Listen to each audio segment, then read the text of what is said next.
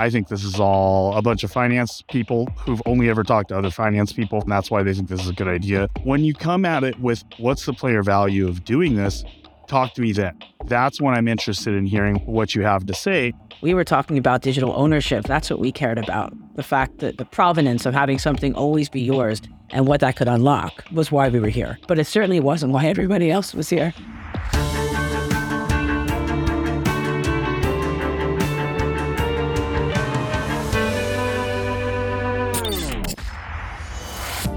Welcome back, everybody, to Building Better Games. Web3, you've heard of it.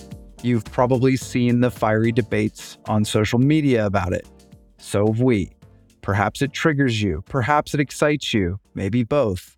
What does it really mean for games? How do we as leaders keep an open mind about what's coming while not losing focus on player value? A lot of the conversation we've seen online, frankly, hasn't been very productive. We want to change that right now. We are going to be diving into Web3 in two distinct parts, and this will come out as two different podcasts. In the first episode, we will be talking about player value and Web3. What does it mean for Web3 to meaningfully contribute to the value players get? We're also going to touch a little bit on this whole debate and how it can be frustrated and heated and what's going wrong and right about that. In part two, we're going to talk about leaders in game dev and how they can better relate to a Web3 world. Today, we have two very awesome guests. First is Susan Cummings, who comes with a combination of AAA game experience at companies like Rockstar and 2K, and bleeding edge work, more recently, in AR, VR, and Web3. She's now the CEO of Petaverse. And Ryan Scott, a veteran senior design leader who's worked across many AAA titles at large companies, including Riot, ArenaNet, and Firaxis.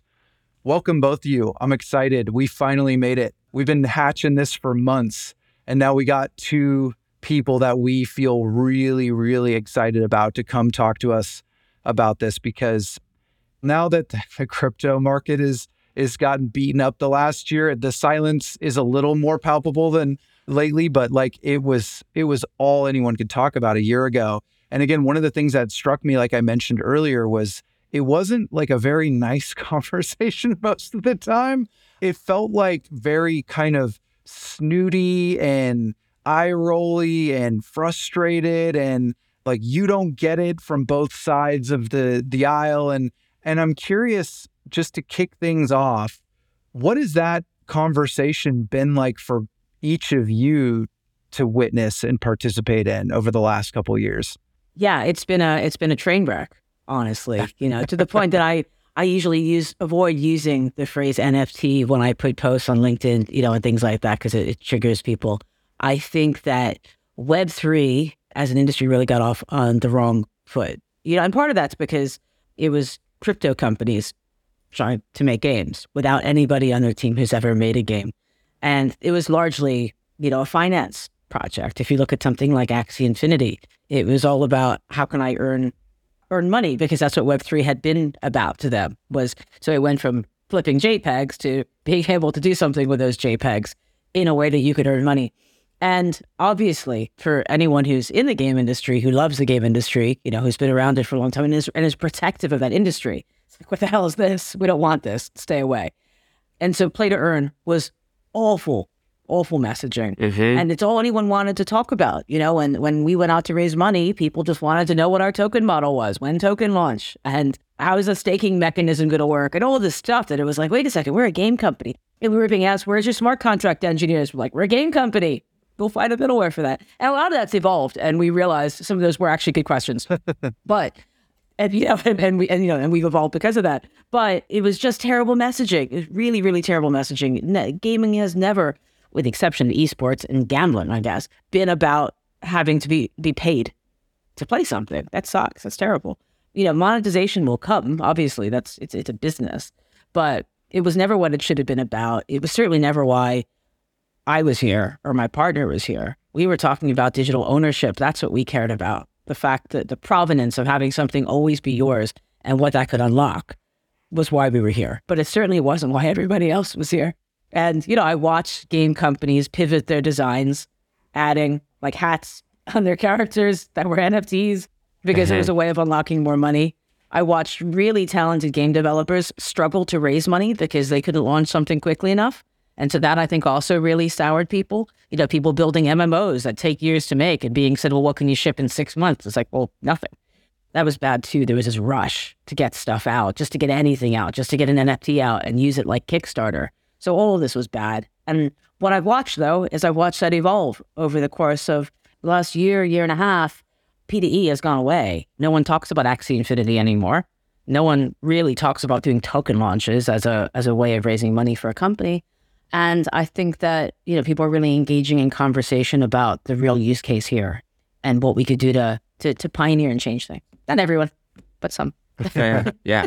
Cool. No, that's awesome. I love that. Ryan, I know you've talked about this and actually I loved how you've always taken like this very questioning approach to this while like holding something underneath is like, hey, wait, what are we doing? Yeah. But where are you at? I try to make it more productive of a conversation, but I think for a lot of the reasons Susan's saying, hasn't been a hugely productive conversation to have from the AAA space. And I think that's because nobody's talking about anything that actually matters to anybody making or playing games yet. And, one of the reasons I was excited to come on here is Susan's pitches, at least whether we agree or not, doesn't matter. It's at least like, hey, is there a value here that we can offer? And that might be the actually first time in 2 years I've heard that. And I went out and I said something. I'm like, hey, look, I think this is all a scam. I think this is all a bunch of finance people who've only ever talked to other finance people for the rest of their lives. And that's why they think this is a good idea. But when you come at it with what's the player value of doing this, talk to me then. That's when I'm interested in hearing what you have to say. And for the first time, somebody's saying, hey, that's something we have going on. So I think the reason the conversation hasn't been productive is because it's like, what productive conversation is there to be had about vapor in the previous conversations? If people are coming with a no value approach, Web3 is not new. It's the new clothes that people who don't care about adding value to products are wearing. And whether it's Web3, whether it's the shovelware free-to-play era of the early teens, any of these things, we're not interested in these people to begin with, like largely. We think they're harmful to players and the industry. So I think until that stops being there in free-to-play on the PC, did get out of there at some point, and I think even mobile, when we're talking about, the rise of the high-quality gacha with something like Genshin or something like that, they've escaped this black hole that started in through adding value, it turns out. Yeah. Web3 becomes legitimate when Web3 adds value to players. There's something there that I think is really interesting, which is this idea that the financialization of games didn't start with the idea of Web3. I think that's a misconception that I hear a lot where, and again, I think it's more real for players now with things like NFTs, like the gap between the executive somewhere signing a check and the person actually with fingers on the keyboard playing the game is now smaller than it's ever been. But the reality is I think you're spot on, Ryan. We've been talking about this in the mobile space for some time, right? Like I think that there were a lot of justifiably asked questions in mobile when it came to monetization. And then we started to see it on PC with things like loot boxes and all this stuff, right? Where it was like from a player's perspective, it felt like more and more there were these like suits and smoke-filled rooms who were making decisions about the games I was playing. And again, like you said, that goes back to like the early 2010s. That's not new, right? So I do feel like sometimes Web3 takes flack for being that sometimes, where I think it's not really a fair assessment. This trend has been happening for a long time. The problem is I think folks in Web3 have avoided looking at the lessons of the past. Because yes, it is true. There's a ton to learn from mobile free-to-play. And largely those lessons are being ignored. To start with, there's been this push to get a hardcore game out there. The Fortnite or GTA or Web3, whatever. That's not happening anytime soon. But nobody wants it yet either. There is an audience there in Web3. Some of them, play games. And if you look at mobile, you didn't start with Call of Duty being acceptable or Genshin or any of these things wouldn't have been acceptable back then. You had to start with casual games and Candy Crush and Bejeweled and Farmville and stuff. And then people wanted something more. And then you got to tower defense games, and mid-core and strategy games and stuff. And then eventually, many, many years later, it's acceptable to have Call of Duty on a phone because everyone's got a phone and we all play games on them. But nobody wants to learn from that lesson. And they all think that they're waiting for the next big shooter. And it's like, those things don't happen overnight. It takes iteration. It takes sequels. It takes, a mature, and, all these things that we know within the game industry are the reason why the first one usually doesn't work. And so I think that's a problem. And then you look at monetization, and there's already a troubling trend because there are Web 2 folks coming into Web 3 who come from the mobile free-to-play world, not the PC free-to-play, who want to see this go down the same path. And they're already pushing that everything has to be free. They're already pushing all of the stuff that I'm trying to leave behind. So I'm having to be the one to stand up and say nothing's free. Anyone who lived through mobile gaming knows that nothing's free. And if they don't get you on the front, they're going to get you on the back. Yeah. And so, so right now we've got people clamoring for things to be free. And then we have secondary royalties in question. So the two big business models are at odds with each other, and there are people asking for both.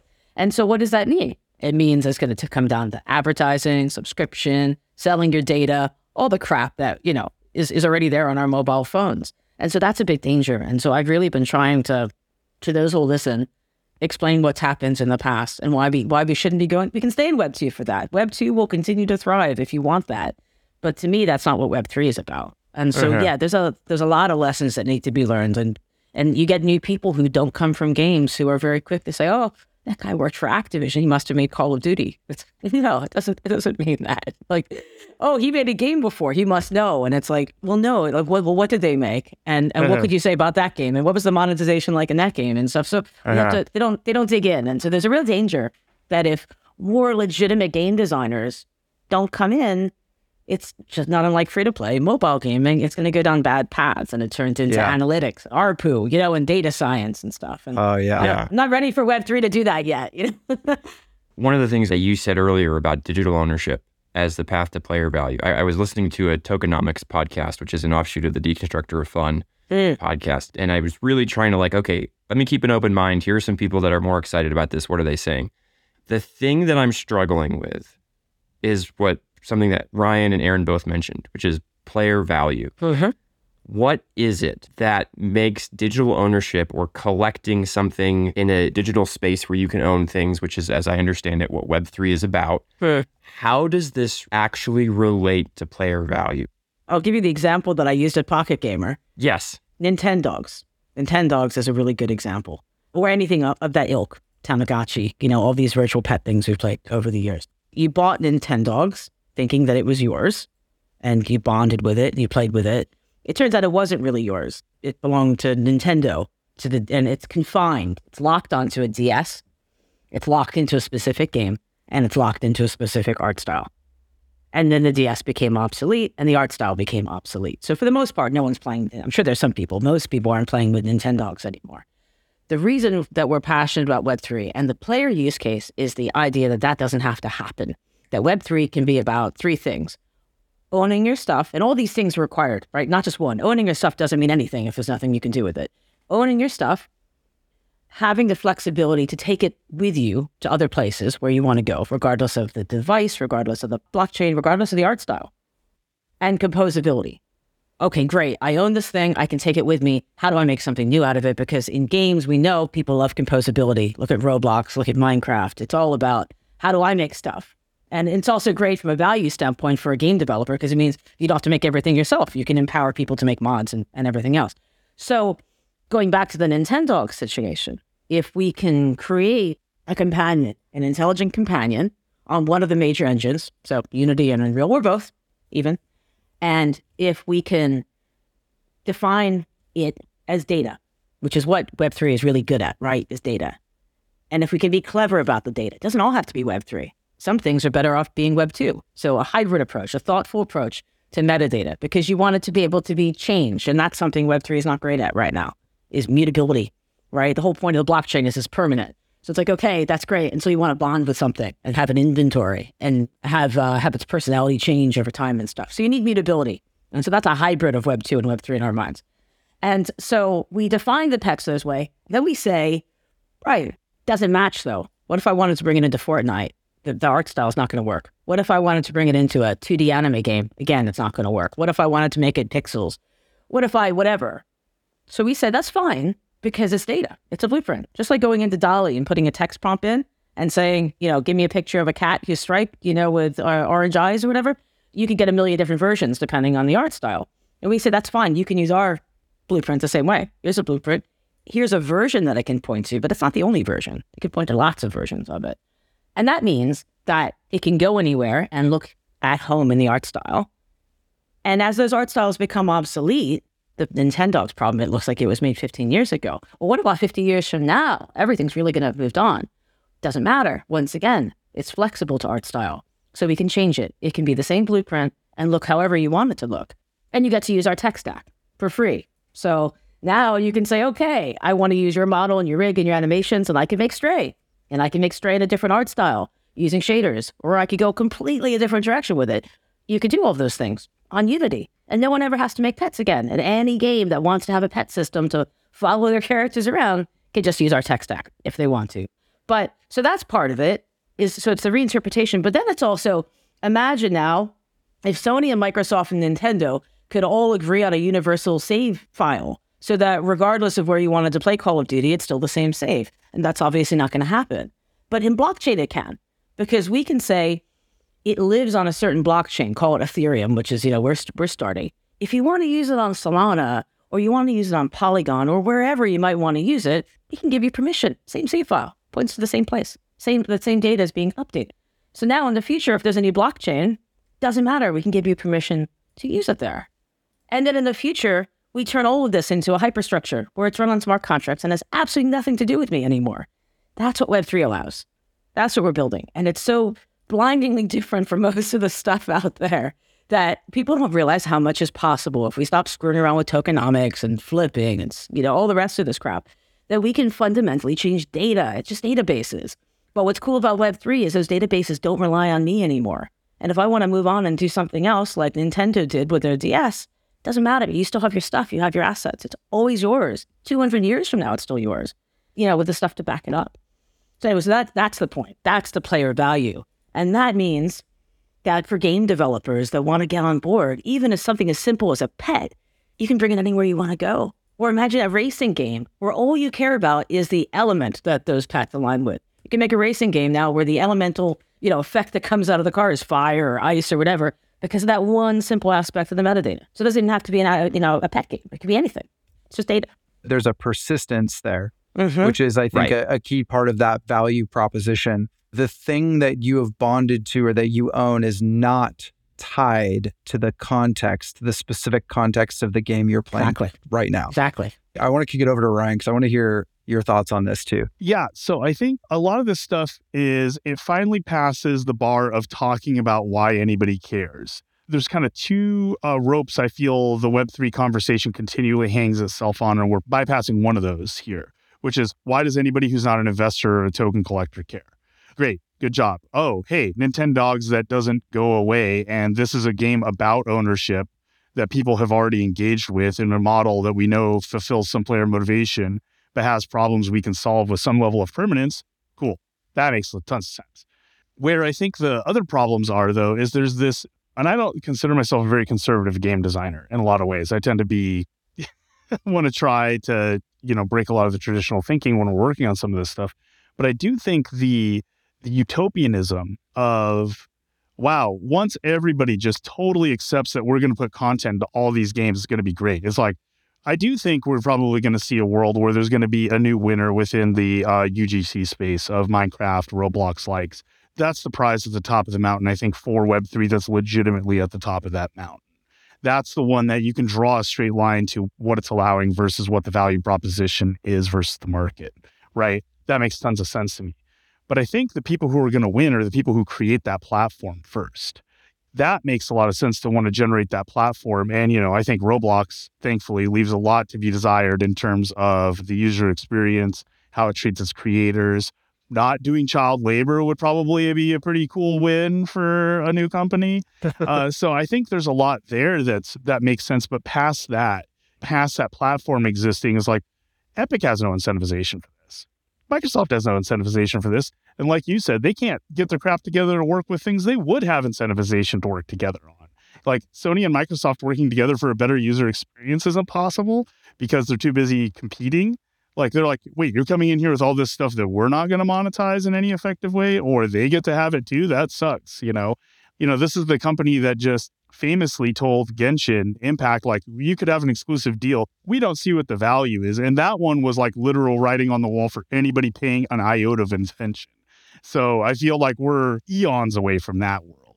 But at least we've passed that first bar. I'll take that as a win. Yeah. I'd say my point would be, first of all, that I agree with you, especially in the Web3 world. These metaverses are nowheres yet. And that shouldn't be surprising to anyone in video games. They're like a year old, most of them. And sandboxes take a long time to make. So they're empty, and they're getting called out for it. Like Decentraland has, I don't know, like 300 people there a day.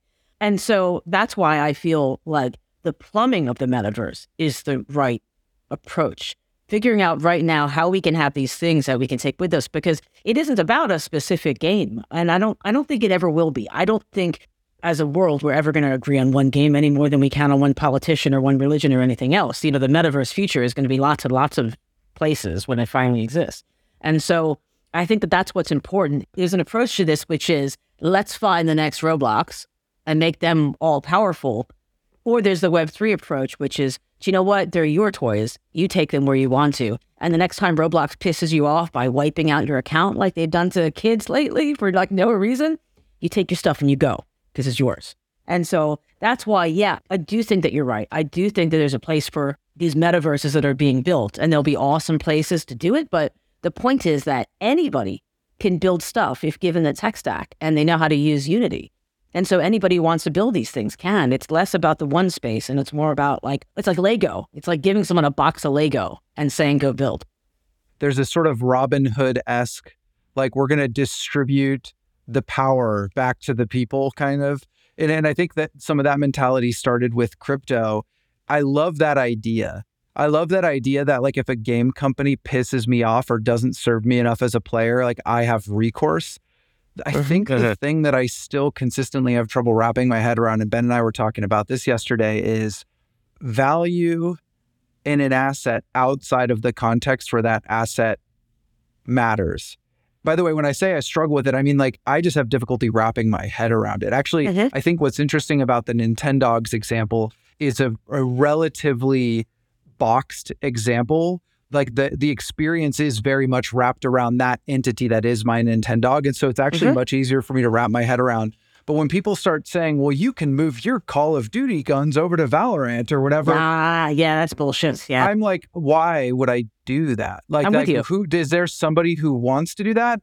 And this is where I just stumble up a lot because like when I view a game, so much of it is that holistic experience, right? Like I've never really ever thought, wow, it would be great to have my horse in Zelda moved over to this other game. And again, maybe these are very juvenile examples I'm giving. Sorry, that show. No, they're just the obvious examples, right? People say the same thing said the same thing a year and a half ago about taking your Call of Duty skin into Tomb Raider, that it would look stupid. Well, of course it would. But now when you think about it as data, I don't know that weapons ever work. Okay. There's too much in that. Like, it doesn't have to work for everything. Every aspect of a game doesn't have to be Web3. Okay, so you look at a lot of that and you're like, a lot of that doesn't make sense, actually. Totally. Okay. Things will make sense for certain experiences. Like where it comes to like the weapons, imagine you've got a cat, call it a robot, right? What we're doing makes just as much sense to non-animalistic things. So you got a robot and now you've collected a gun. That gun can get written into the metadata of what your pet owns.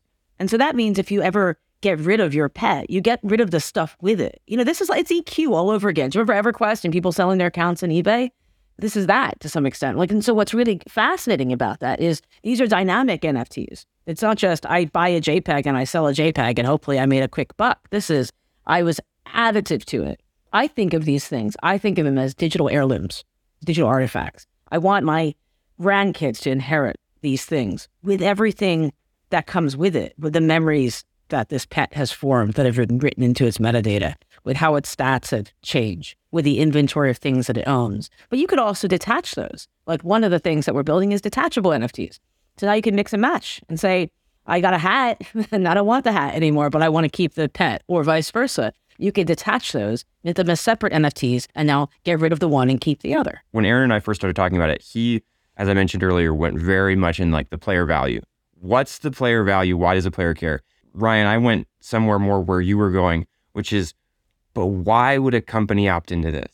Let's say, we'll just keep going with cats, right? Yeah. I create a cat that's data that could go anywhere. Yes. If it makes sense inside of a game, right? Correct. And you're going to do work to integrate this into your game as a developer because players want that cat in this game. Correct. Put it this way. The most recent Xbox took 4 years to get to over 25 million install base.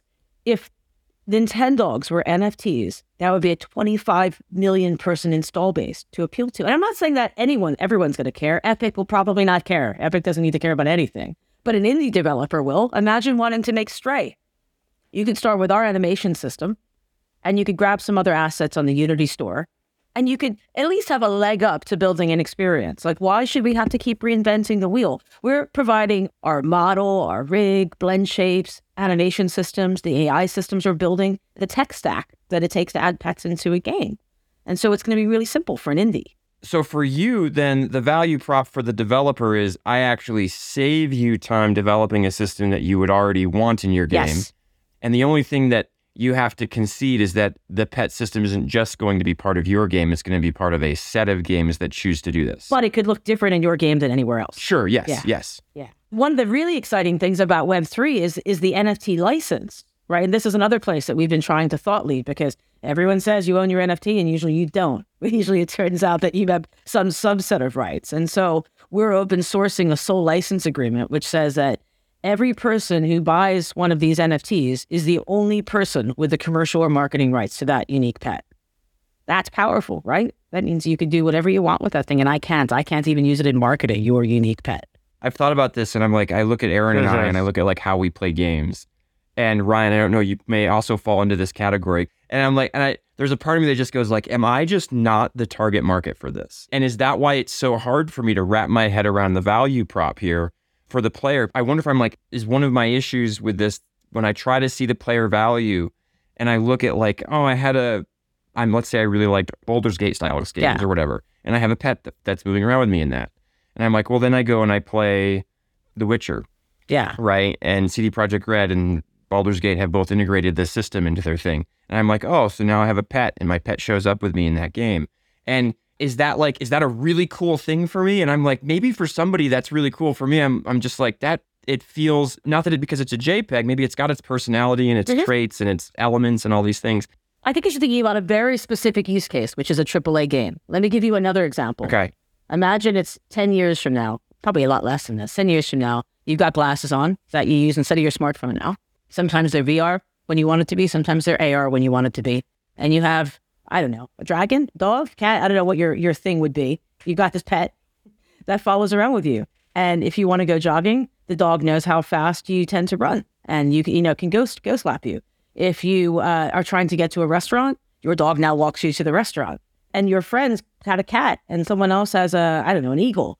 They can all play together in a like a Philip Pullman-esque His Dark Materials sense. That's where it's all headed to.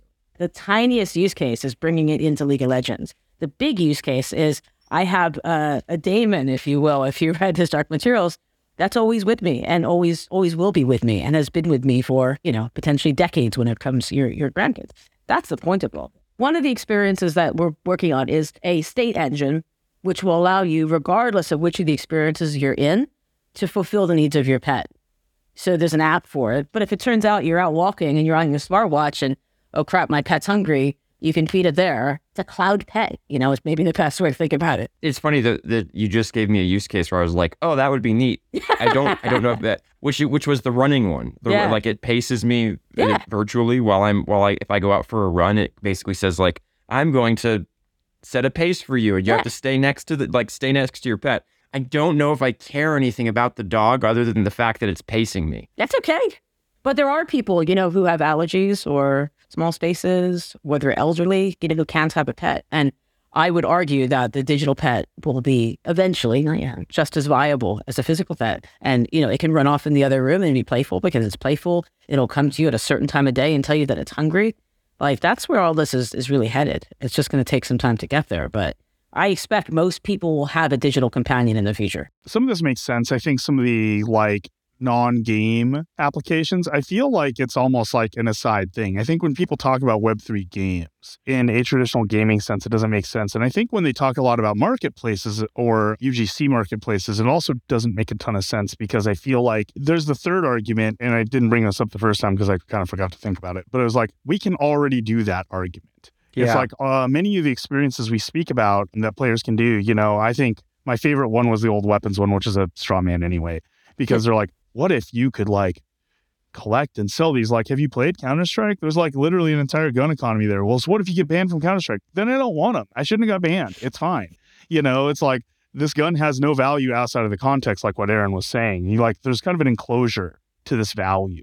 And that if you escape this enclosure with the value, it's like driving a car off the lot, except worse. It's like, oh, now the car just stops working. You're like, oh, okay. I think the one I think about for a lot of the experiences that where players can do these kinds of things is VR chat, but they can do it for free, open source, and share their creativity, same with I think the Roblox space and things like this. Players are doing this, and maybe this is where I'm 44 and not 14. Maybe this is the real difference. And that's the part I'm open-minded to, is that I'm getting to be an old man on the market. And this is a part that I have a blind spot to. But I haven't heard contrary information from the audience. And that information to me should come from the audience. So hey, I really wish I could do this. Roblox banned me and I wish I still had my stuff. I keep losing my stuff. I think they're mad that they can't play Roblox anymore, that they can't be parts of these experiences. I think they're mad that their VR chat account doesn't work or whatever that is. Those things, the lack of access to not the stuff, but the space. Not the lack of access to the content, but the experience, feels like the pain that players are suffering here. That's legitimate. And, sometimes maybe it's okay. They feel that pain if you're sitting there spamming the N-word in Roblox. Yeah, get banned. That's probably good to not fix. So right, I think there's several cases of each value proposition, I think sometimes makes some sense. And again, I think your original pitch of what if I had a digital companion that had longevity, and companion implies ownership native. There's a lot of times where I think ownership is well, you can own it. And it's yeah, but who cares? There's a lot of stuff I can own that I don't want to own. I can own a U-Haul truck and I don't want to own a U-Haul truck either, and a lot of the stuff in games is a lot similar to that. I can rent a U-Haul truck and that's fine. I'll do that when I need one. So I think that one example you had, I think does have some compelling, hey, I see where that's going. But then the extensibility really gets lost on me, because I feel those two things are at odds. The extensibility is the opposite use case of that kind of a full context space of ownership, of curation, of sitting there and spending time with a thing that's cool and meaningful to you. The extensibility of that and the mutability of that then gets lost when that thing loses that context. Having it in Baldur's Gate is extremely uncanny valley for, we're talking probably 10 plus, 20 plus years until that gets so good that it's not weird. Or maybe kids now can get on board with it because it's always been there. But I think that's a long road still at best.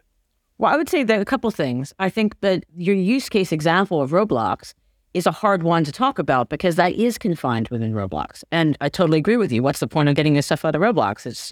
Other than the fact that, look, I've got a 14-year-old who spent too much money on Fortnite. I wish he could resell his stuff. I don't understand why he can't. I do understand why he can't. Epic doesn't want that, right? Yeah. But when you're using Roblox as an example, if you got banned from it, there is no place else to take your stuff. And so what I'm proposing is the idea that assets aren't locked to specific experiences. They're usable in lots of them. As far as pets go, look at World of Warcraft. I've played a ton of World of Warcraft. I probably had 50 different pets. I guarantee you there's a way of making a cat look appropriate within World of Warcraft. I'm pretty sure I had one. So it just means thinking a bit differently about art style. This was the end of part 1 on Web3 and game dev with Building Better Games. We talked a lot about player value. What does it mean for Web3 to meaningfully contribute to the player experience and also be something that's viable for companies to interact with? In part 2, we're going to dive into what it means for you as a leader in game dev to relate to Web3. If you want to get one practical monthly tip to help you lead game teams, then sign up for our newsletter now so you and your team can level up. All you have to do is click the newsletter link in the show notes or go to buildingbettergames.gg. Thanks for listening.